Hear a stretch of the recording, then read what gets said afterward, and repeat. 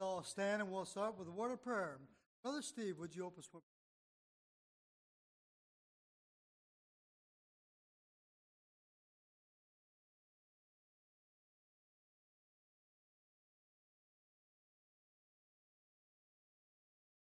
long service as we up to you. Amen. Amen. Let's all take your hymnals. Turn on hymn number 292. Hymn number 292 is Why We Live.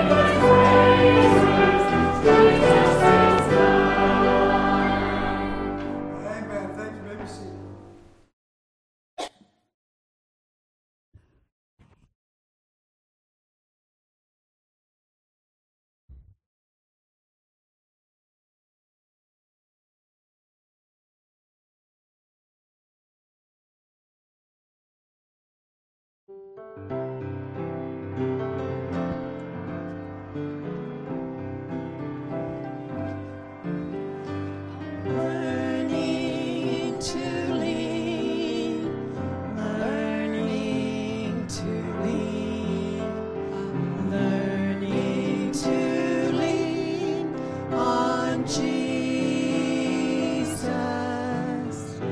finding more power than I'd ever dreamed.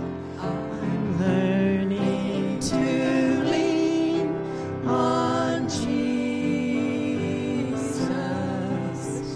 The joy I can't explain fills my soul since the day I made Jesus my King. His blessed Holy Spirit is leading my way. He's teaching and I'm learning to lead. Sometimes we can be like the man who said, my life is full now, I have everything. But there is a strong rock in Jesus, my Lord. Through my trials, I've been learning to lean. I'm learning to lean, learning to lean. I'm learning to lean on Jesus, finding more power than I'd ever dreamed. I'm learning to lean on Jesus. Sad, broken-hearted, so often I've knelt and I've found God's peace so serene, and all that He asks is a childlike faith in a heart that is learning to lean. There's glorious victory each day now for me. I've found His peace so serene. He helps me with each task, if only I ask. Every day now I'm learning to lean. Learning to lean, learning to lean. I'm learning to lean on Jesus, finding more power than I'd ever dreamed. I'm learning to lean on Jesus.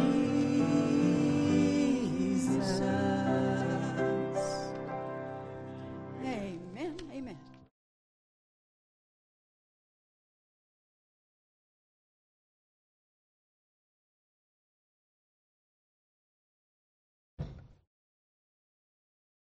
Thank you, Brother Charlie.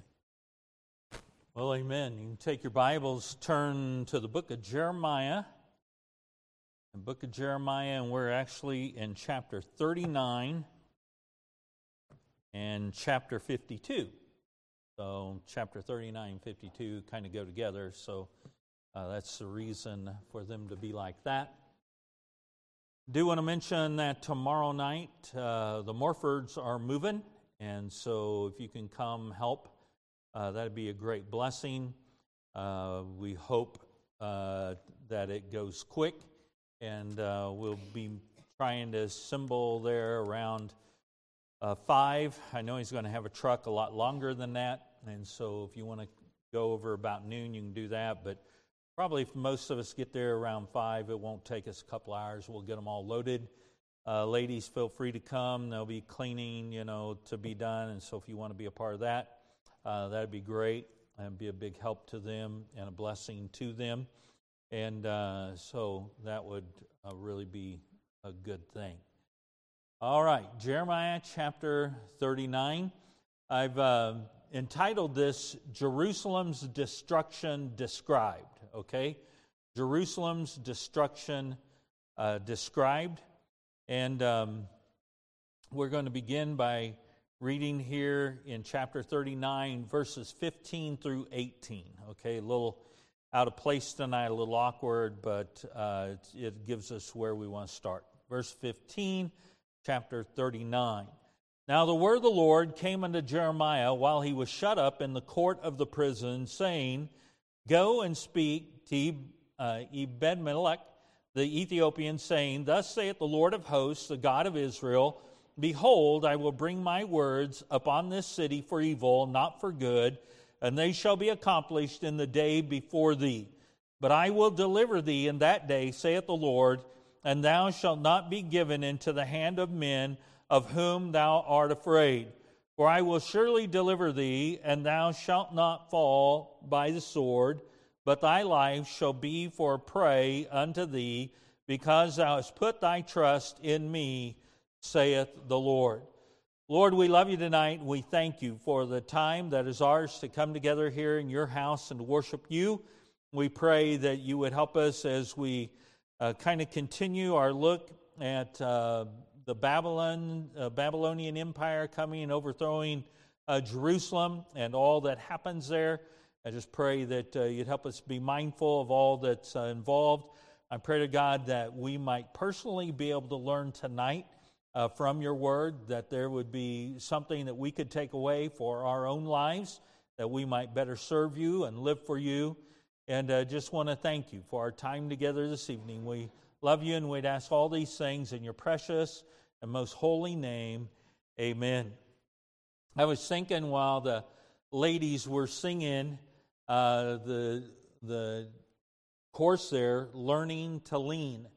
And isn't it amazing that when we get saved, we don't automatically know how to lean? It takes a life, living a life of walking close to God and just trusting Him with the small things, and those small things become big things, and just learning to lean on Him as we live our life. And so it would be great if we could get saved and all of a sudden we'd get everything at once, but then that would be very distracting because we wouldn't learn our own personal lessons. And so it's so important that we do that, and I think that's why learning to lean is so important. I thank the ladies for singing that tonight. What a blessing.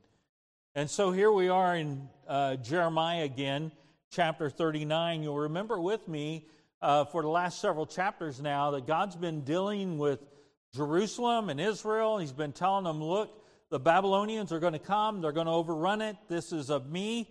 The best thing you can do is surrender, and they'll take you as captives. They'll move you to their land. You'll be there about 70 years, and then I'll bring you back, and I'll prosper you. I'll give you more than you had before. I'll bless you.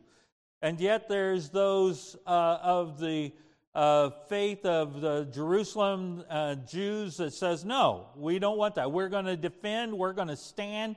And Jeremiah keeps telling them, look, that's not God's plan. God's plan is that you would surrender, that you would go into bondage, you would learn your lesson, you'd come back. And so we see this battle here over the last 3 or 4 chapters. And so Jeremiah is going to describe for us tonight, here in chapter 39, verse number 52, Jerusalem's destruction by the Babylonian armies and events that take place preceding, during, and following this devastation. Again, because we're dealing with 2 chapters. I'm going to give you verses, and hopefully you can look those up through the week and be able to study them and be able to then put it all together and understand it.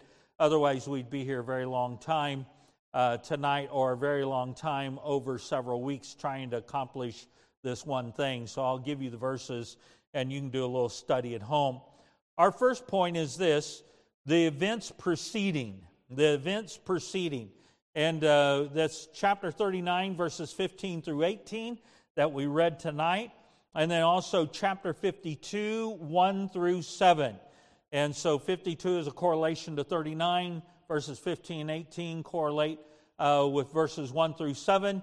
And this is going to be concerning the events preceding the fall of Jerusalem, the fall that's going to take place. And so the first thing we see is Jeremiah's reassurance.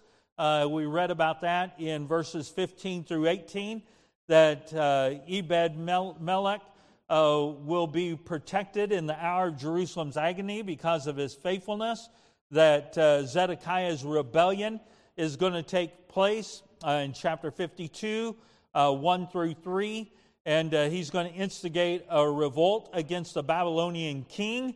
You remember Zedekiah is the king of Jerusalem, and he's going to instigate this rebellion, and it's going to cost him dearly. The third thing we see is that Nebuchadnezzar's retaliation in chapter 52, 4 through 7. Nebuchadnezzar is going to lay siege to Jerusalem for 2 years, and it's going to result in a severe famine within the city. And so they wouldn't have to be going through all this if they just followed the plan that God had laid out for them. But because of the rebellion, they're going to end up suffering for 2 years with this severe famine within the city as a result of their non-reliance upon what God told them to do. So it brings us to our second point, which considers the events during the actual besiegement, the actual time of the fall of Jerusalem. And it's chapter 39, 1 through 8, and you can read about all that happens and all that's going to come to pass.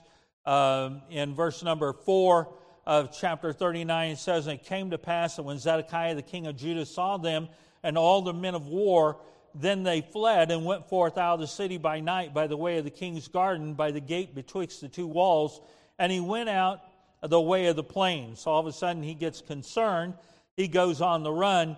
But verse number 5 says, "The Chaldeans' army pursued after them and overtook Zedekiah in the plains of Jericho. And when they had taken him, they brought him up to Nebuchadnezzar, king of Babylon, to Riblah in the land of Hamath, where he gave judgment upon him. And then the king of Babylon slew the sons of Zedekiah in Riblah before his eyes. Also the king of Babylon slew all the nobles of Judah, and moreover he put out Zedekiah's eyes and bound him with chains to carry him to Babylon. And the Chaldeans burned the king's house and the houses of the people with fire and break down the walls of Jerusalem." So it all happens there in chapter 39, 1 through 8. Corresponding with that is Jeremiah chapter 52, verse number 8 through verse number 14, and talks about this horrific event that's going to happen, that Zedekiah is going to go on the run. He's going to be captured. By the way, it's already been prophesied that he's going to see his sons killed, and then his eyes are going to be taken from him. Can you imagine? The last thing that he saw was the death of his own sons. That'd be a horrible, tragic event to replay over and over and over in your mind, that watching your sons being put to death and then your own eyes being taken. And so the walls were breached in 39, 1 through 3. Walls of the Babylonians, the walls and the Babylonians marched in and set in triumph in the middle gate. And the king was blinded in chapter 39, 4 through 7. You also find that in chapter 52, 8 through 11. Zedekiah is captured at Jericho, bound in chains, sent away to exile in Babylon. And the temple and the city are burned in chapter 39, verse number 8, and chapter 52, 12 through 14. And the walls are torn down. In chapter 52, we read Now in the 5th month of the 10th day of the month, which was in the 19th year of Nebuchadnezzar, king of Babylon, came Nebuzaradan, captain of the guard, which served the king of Babylon, into Jerusalem, and burned the house of the Lord, and the king's house, and all the houses of Jerusalem, and all the houses of the great men, burned he with fire. And all the army of the Chaldeans that were with the captain of the guard brake down all the walls of Jerusalem round about. And so God's judgment comes to pass. Although man had his own idea, and they thought that they could stand against what God had passed as judgment upon them, they find out that God eventually has the upper hand, that God will have his way. Judgment will come upon the nation of Israel, and they would have been better to submit to it than to fight against it. Now we look at the events following. So we saw the events preceding, we saw the events during, and now we'll see the events following this besiegement by the nation of Babylon. In chapter 39, 9 through 14, and chapter 52, 15 through 34. And so 39, verse number 9, then Nebuzaradan, the captain of the guard, carried away captive into Babylon the remnant of the people that remained in the city, and those that fell away, that fell to him with the rest of the people that remained. But Nebuzaradan, the captain of the guard, left of the poor of the people, which had nothing in the land of Judah, and gave them vineyards and fields at the same time.